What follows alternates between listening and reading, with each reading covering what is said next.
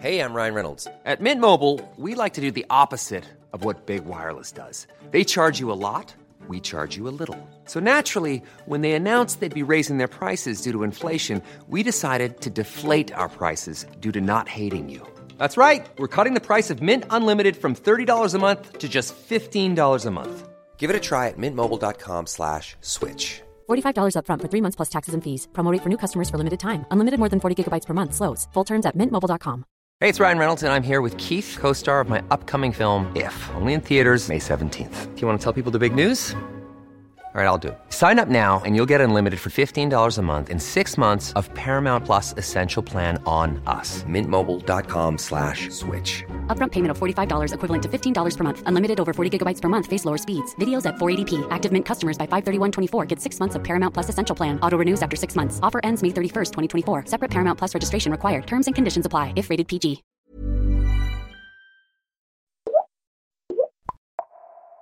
Sitter här med Anders Persson, lektor i statsvetenskap, inriktad på Israel-Palestina-konflikten. Vad skulle du säga är de vanligaste felaktiga synsätten när från svenskar och andra utomstående när man tittar på den här konflikten?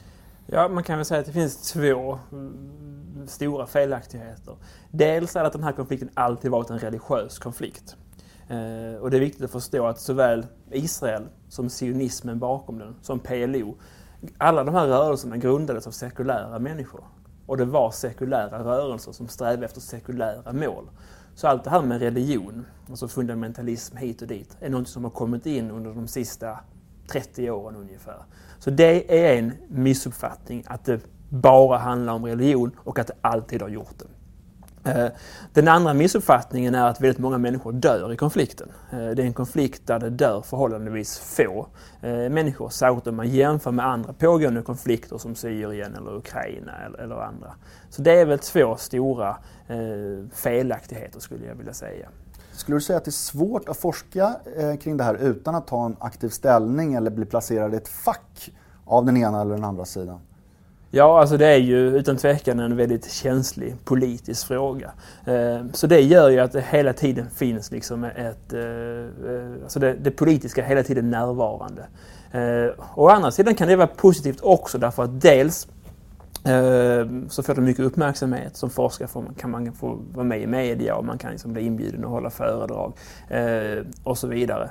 Men det reser ju frågor kring neutralitet och opartiskhet och jag brukar undvika de begreppen i den här konflikten.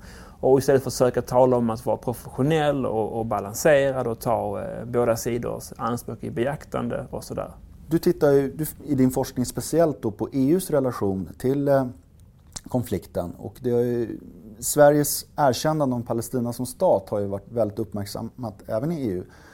Hur skulle du säga, har det påverkat EUs relation till Israel och Palestina? Ja, alltså man har ju många har trott och däribland jag själv att det här är en möjlig snöbollseffekt. Det vill säga att Sverige kan påverka andra länder att följa efter och att också erkänna Palestina.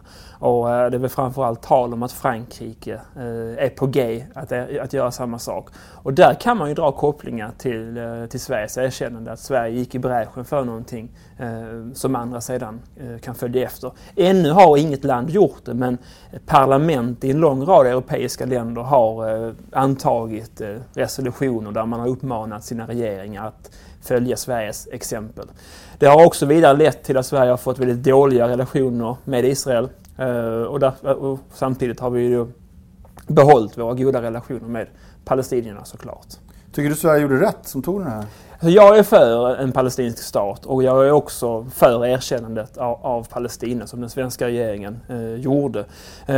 Jag inser att det finns problem med det, kanske framförallt därför att det inte finns någon palestinsk stat. Så det blir lite som man erkänner någonting som inte finns på marken. Så ur den aspekten är det problematiskt. Men jag hoppas att det kan bidra till någonting konstruktivt i konflikten och jag tycker att man redan kan se tecken att det har gjort det. Ja, men det där är intressant. Hur ser konflikten ut just nu? Vad skulle du säga situationen är i Gaza och Israel-konflikten just idag? Alltså det är ju stabilt, instabilt. Det vill säga att läget är ju förfärligt i Gaza. Den humanitära situationen är väldigt oroväckande där med människor som då saknar alla möjliga nödvändigheter, hus. Så återuppbyggnaden från det förra kriget har inte kommit igång nu. Och det saknas pengar och sådär. Så den humanitära situationen är ju väldigt allvarlig. Och det finns också hela tiden alltså risk för nya våldsaktioner. Att raketer skjuts från Gaza och så vidare. Vi har sett under de senaste veckorna så sporadiska raketattacker. Så det är liksom, å ena sidan har det varit stabilt sedan förra sommaren, väldigt lugnt.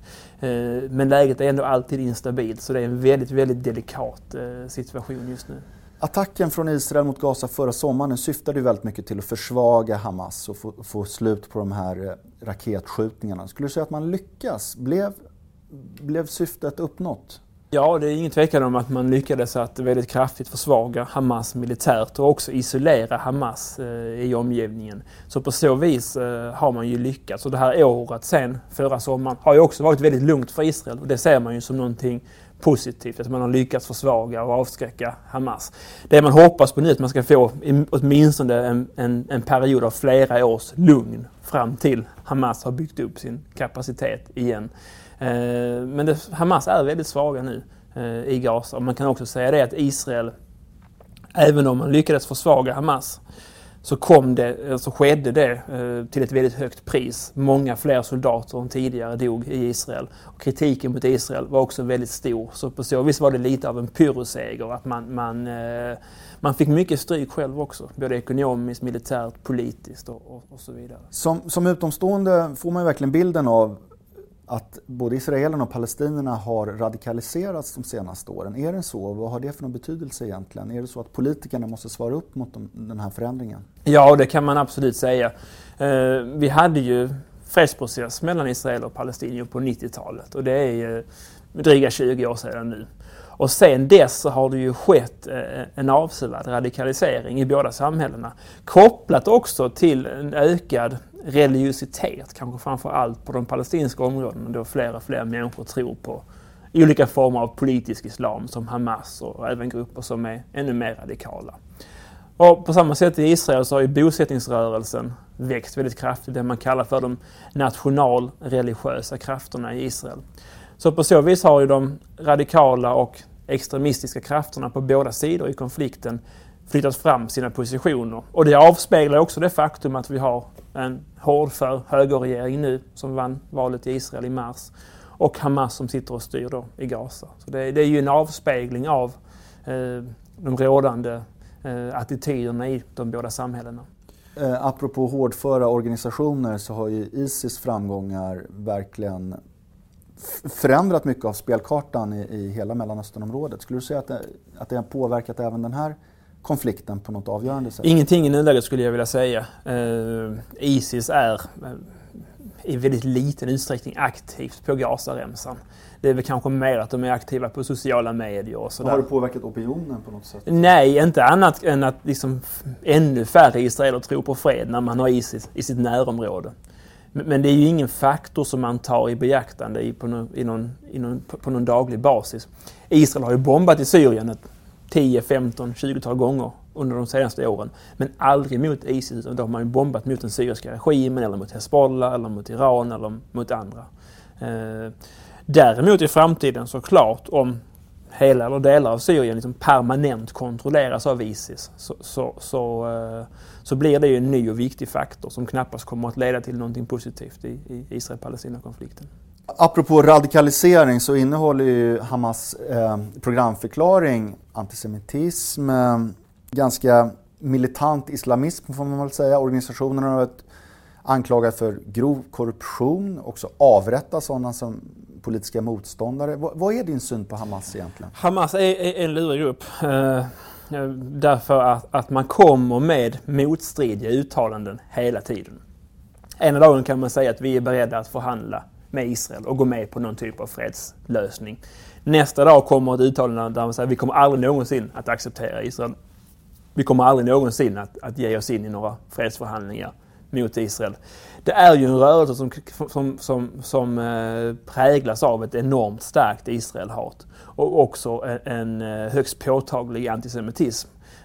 Och de strömningarna löper genom stora delar av det palestinska och omgivande arabiska samhället också. Men det är ingen tvekan om att det är en mycket obehaglig gruppering. Sen samtidigt kan man ändå se tecken till pragmatism hos Hamas. Utmaningen för Hamas är ju att gå ifrån att vara en befrielse/terroristgrupp till att bli ett legitimt politiskt parti. Att göra någon liknande resa som IRA har gjort till exempel på Irland. Så det återstår ju att se huruvida Hamas kommer att göra en sådan resa. Okej, så till den stora frågan. Vad är det som krävs egentligen för att uppnå varaktig fred i det här området? Alltså de två stora frågorna som jag ser det är ju dels Israels ockupation av Palestina. Så vi har ett helt folk som levt under ockupation i snart 50 år. Och så då lever under en brutal militär regim. Och utan liksom att få sina mänskliga rättigheter tillgodosedda och allt det här. Det är den ena av de stora frågorna. Och den andra stora frågan är ju alltså palestinier och andra arabers nästan totala motvilja mot att erkänna Israel. Och det ser vi också här i Sverige idag till exempel om man åker till Malmö och tittar där hur situationen ser ut där. Och det måste ske? Ja, alltså jag kan inte se liksom hur en palestinsk stat ska kunna leva i fred sidan om Israel om inte liksom människorna som är direkt inblandade, palestinier och deras grannar och andra, erkänner Israel och ser det som en legitim stat. Så kommer vi få se en varaktig fred? Är du hoppfull? Alltså den närmsta framtiden är inte hoppfull. Alltså jag ser väldigt få positiva tecken. Så jag räknar ju inte med att någonting positivt kommer att ske inom en nära förestående framtid. Även på längre sikt är det också problematiskt därför att den här konflikten har ju pågått i över 100 år redan. Och jag är rädd för att om det inte kommer en palestinsk stat så kan den pågå i 100 år till.